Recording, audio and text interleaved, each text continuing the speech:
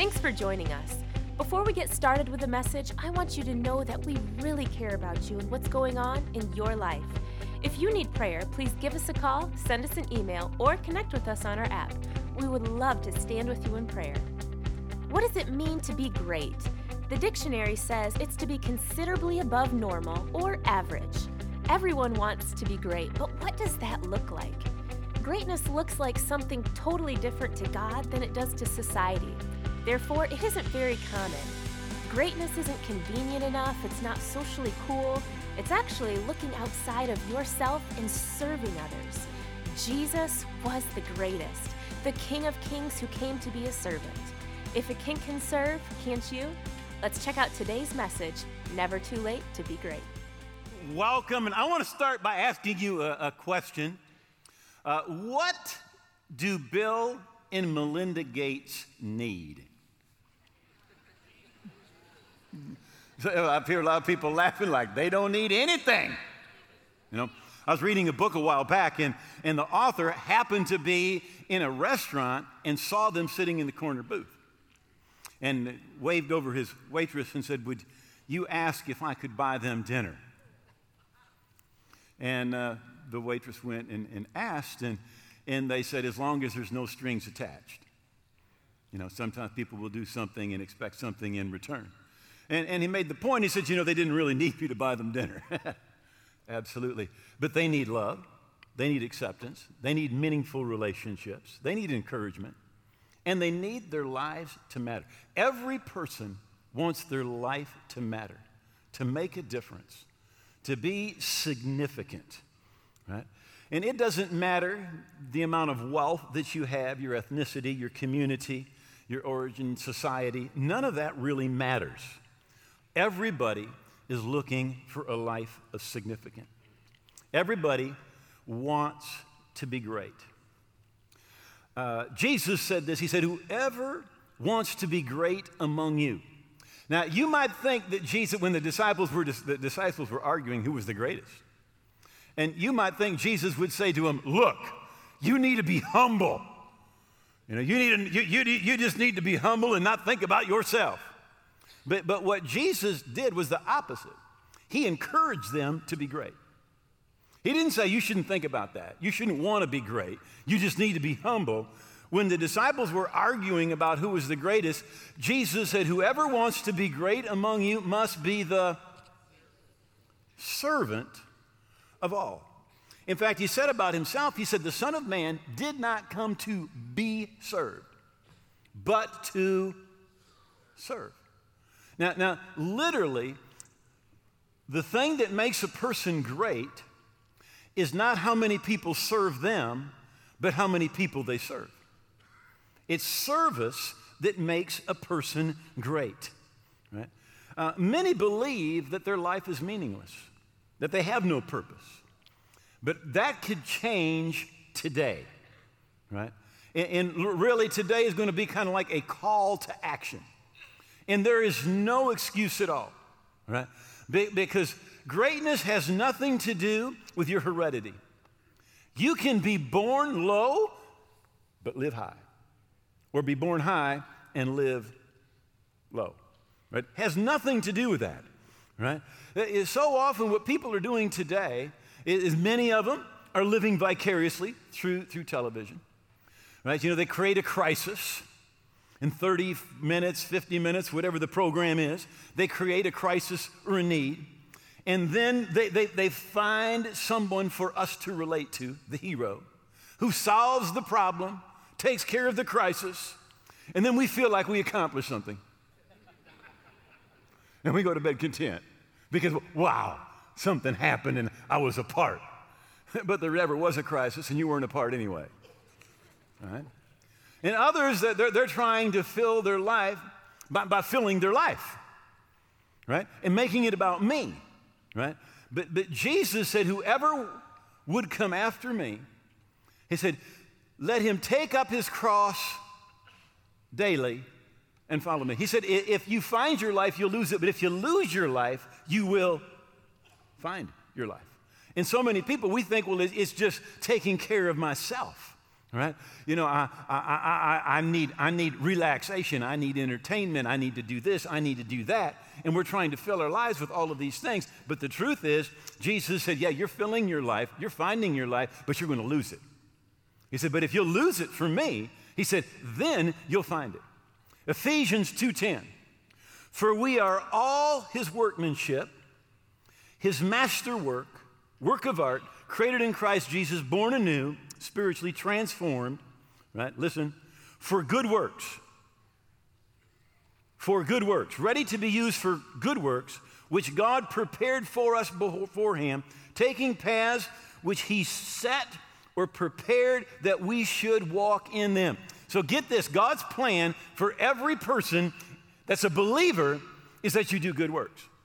In fact, God said, you know, you need to let your light so shine before men that they see your good works and glorify your Father who is in heaven, right? So these good works, it's not supposed to be about you. It's supposed to point to God. That's why you've heard me say this before, that social justice without spiritual justice is no justice at all. It's injustice, right?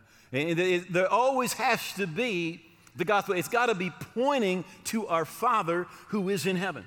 Let me say this. Faith is not what you believe.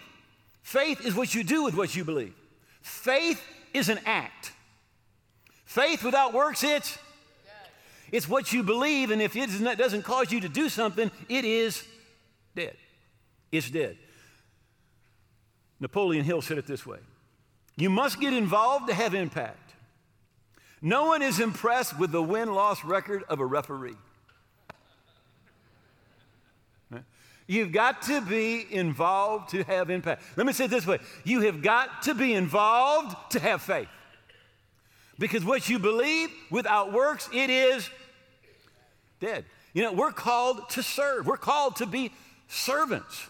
We're supposed to be helping, to be lifting, to be encouraging, to pray for people, to add value, to stand with them, to step in and to glorify our Father who is in heaven. You're the light of the world, a city set on a hill that cannot be hid. Nor do they light a lamp and put it under a basket, but on a lampstand, that it gives light to those who are in the house.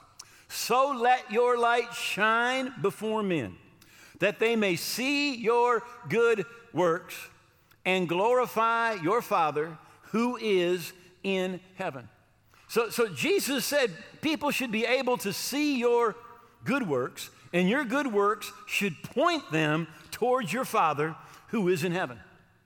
Now, let me say this, because it may sound like I don't like volunteers. I love volunteers. I'll take every volunteer that comes, all right? But volunteering is secular. It is a secular word, right? And we've taken it in the church, and it's a good place to start, but it is a bad place to end, right? Because we're not called to be volunteers. We're called to be servants. See, someday you want to stand before God and you want him to say, well done, thou good and faithful volunteer. No, you want him to say, well done, listen, you good and faithful servant. Servant. You know, there's a big difference between servanthood and volunteering. You know, servanthood is always about God. But volunteering is about me. Right? It's about, well, this is what I do. This is what I do. Look at me, all right?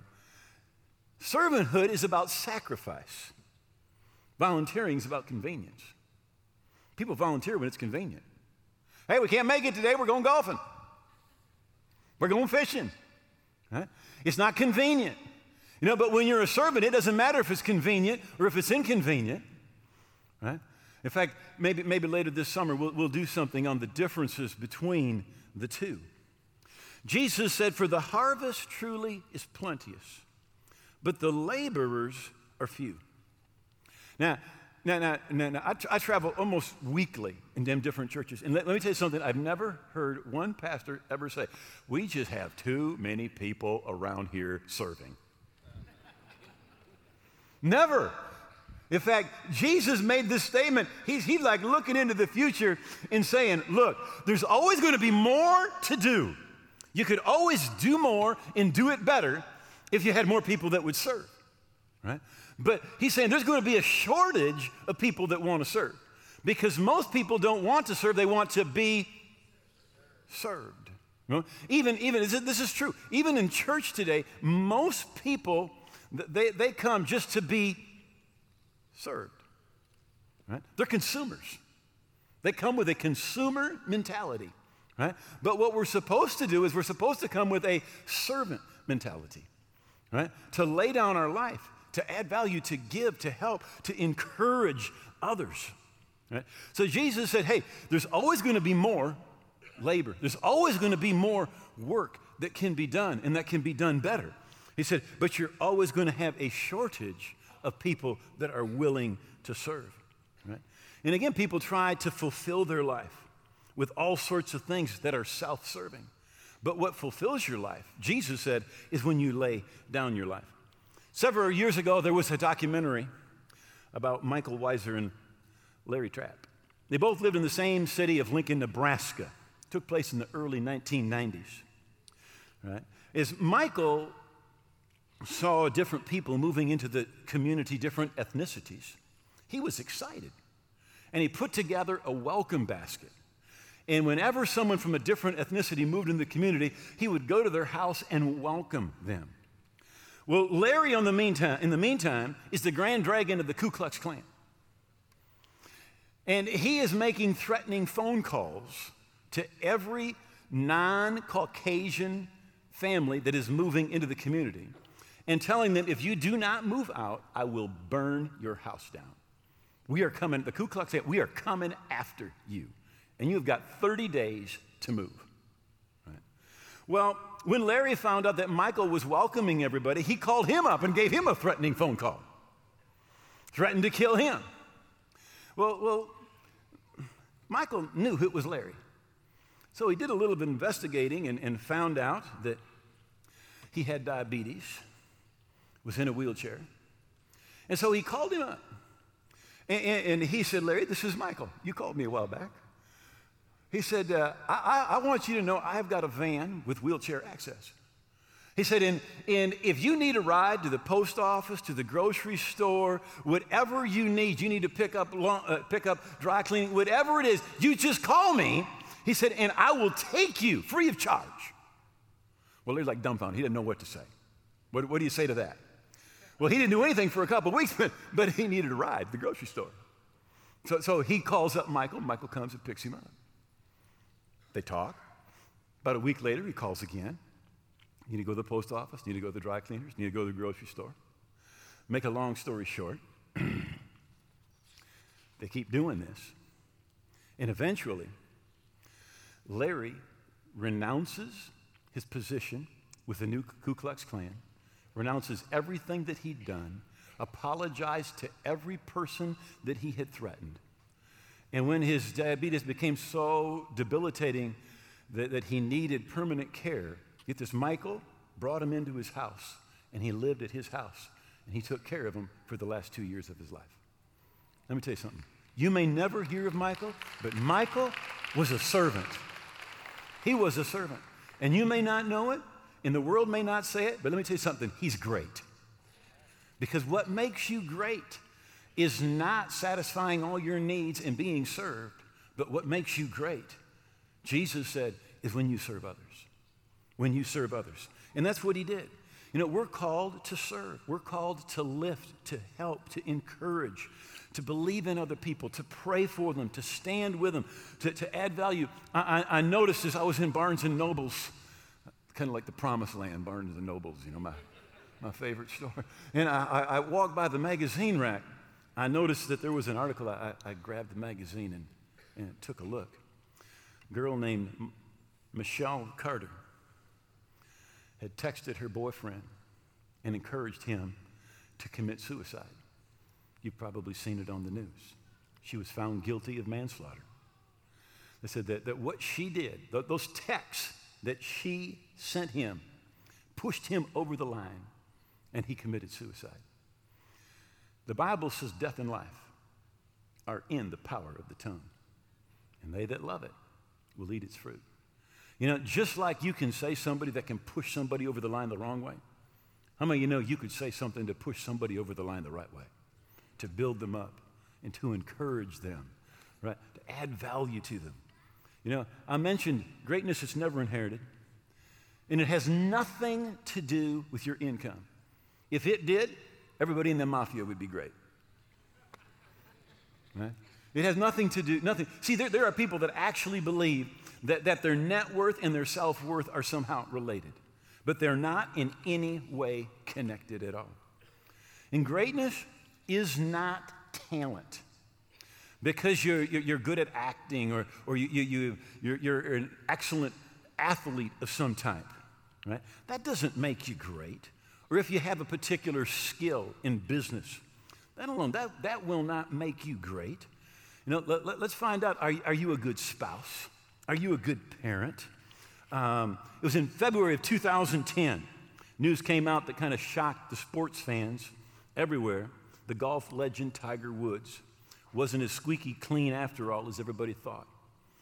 You know, his reputation as an athlete, as a husband, as a father, they all went south. You know, he was later forced to confess that he had multiple affairs with several women. And it ended out that this person who people so admired was living a playboy lifestyle. He later shared how he had left the values that he'd been taught. He felt that he was above them, you know, and he admitted that he was wrong. His fame and talent had taken him to a place that he had never been before. And he had no GPS for his lifestyle. The compass his father had given him, he said, well, I lost it. And this left him to do whatever he felt was right, whatever he thought was convenient in the moment. You know, you can get in a place where you think that whatever is self-serving is the right thing to do. But listen, anytime that your influence and your opportunities become greater than your character, there will be an implosion. There will be an implosion when that happens. Right? Greatness isn't popularity. You can have 2 million friends on Facebook. Does not make you right. You can have all the likes in the world and all the Twitter followers, right? But that doesn't make you great. And greatness is never cheap. It always costs you time, energy, sacrifice, resources, going the second mile, doing what others are not willing to do, breaking away from the norms and expectations of society, and breaking away from sometimes what is convenient to do. What's convenient? You know, faithfulness and convenience, they don't live together. They do not, right? And it's not immediate, right? Greatness isn't immediate. It says about David that his house grew greater and greater. It talks about Abraham when he was well advanced in years, right? That the Lord had blessed him in all things. I'm saying it this way. You can't pray one time at the altar and now you're a great Christian. You don't serve one time and all of a sudden now you're a servant, right? It takes time. Servanthood is a decision, right? It is a decision that where you're going to show up when the flesh wants to play. You're going to do things that are inconvenient, right? To be a servant, that's what you do. You do the inconvenient things, right? My son Samuel had several friends, and they were up camping. Most of them showed up on a Thursday night, and they were camping Friday and Saturday, and they said, what are we going to do? And every one of them said, hey, we're leaving today because we are serving at church tomorrow. It would have been convenient and fun to stay. But that's not what greatness is. That's not what servanthood is. Servanthood is serving even when it's inconvenient. That's why greatness is not common, because we live in a society that wants to take care of itself and only wants to do things when they're convenient. But just a couple of thoughts about becoming great, right? Number one is get on track and don't look back. Get on track and don't look back. No matter where you are today, it doesn't matter. What you need to do today is get on track. You know, 3,000 years after King David's dead, Hollywood does a movie about David, and they call it David and Bathsheba. 3,000 years after he's dead, all that they do is look at the one time that he missed it. Right? And do you know that's really what the devil is, the accuser of the brethren. And he will always bring up the thing where you missed it. Right? But what you need to do is you need to get on track and then don't look back. Yes, David and Bathsheba, they committed adultery.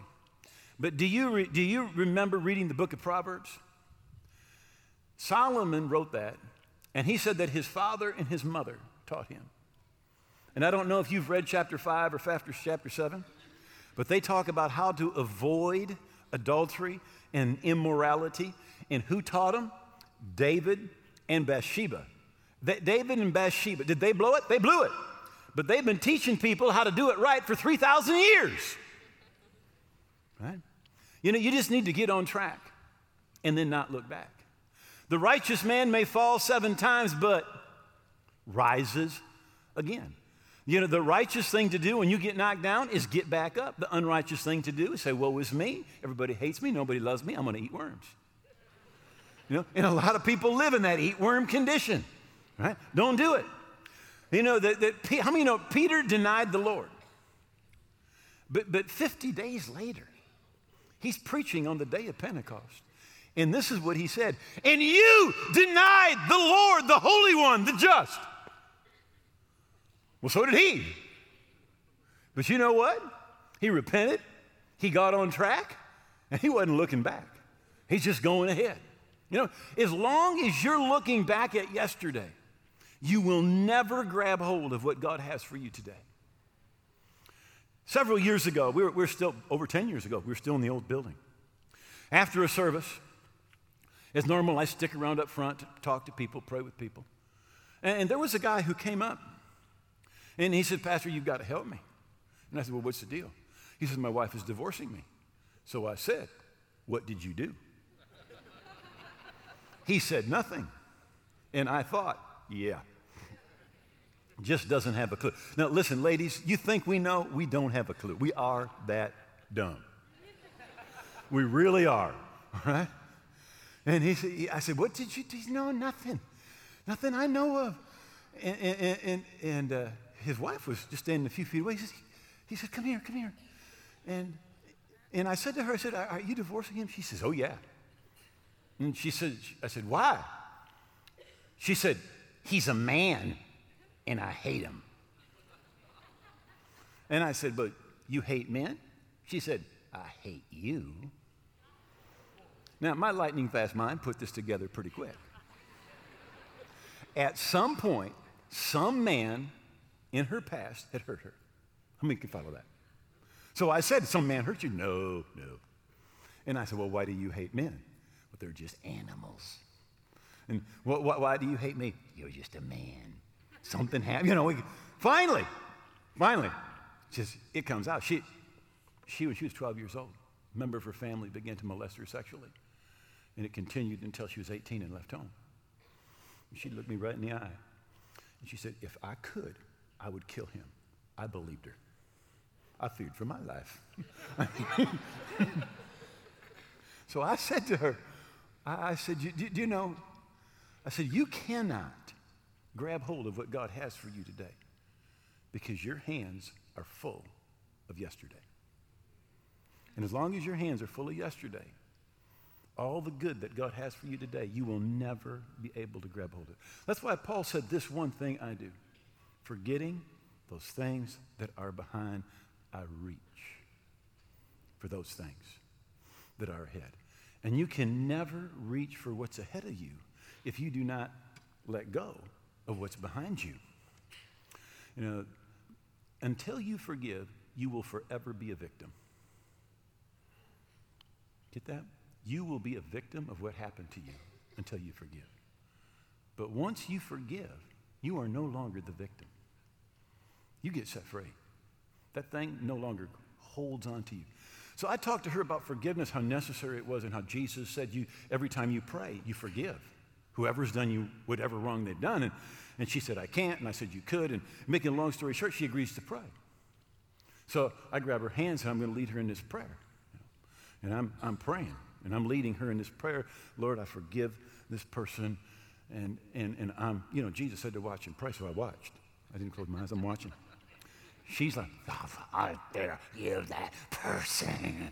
I mean, there's hate in her eyes. And I remember we said amen. And I remember her walking away. And I remember this thought. I thought, if I ever prayed a prayer with anyone that did not work, that was the one. Because there's just no way. It's 6-8 weeks later. I'm preaching. And we had a far set of pews over there, about 6-7 rows back. There's this couple. They're still together. And I noticed that she has got her arm around him. I preached a little more over there, took a look. Yep, that's really what I saw. I keep preaching. Look, I look back over there. She is whispering in his ear and giving him a kiss in church. I'm like, get a room. So this is what she said. She said, I did what you said. I prayed that prayer, and I kept praying for that person. She said, something inside me changed. The way I saw my husband, the way I saw my kids, the way I saw men, the way I saw life. She said, everything changed. Everything changed. When you forgive, you're not a victim any longer. Right? You are set free. But you can't grab hold of what God has for you today if your hands are full of the hurt and the pain of yesterday. Number 2, out of 10 points, this is all, Father, we're going to get. All right. It's a long introduction. When you get hit, don't quit. When you get hit, don't quit. Everybody gets hit. Everybody gets knocked down. And I believe this. I believe everybody is fighting a great battle. Everybody's fighting a battle. And the thing is, you can't get hit and call it quits. I remember King David, he didn't call it quits. He got back up. Peter got back up. Now, Peter denied the Lord, Judas denied the Lord. Peter repented, got back up.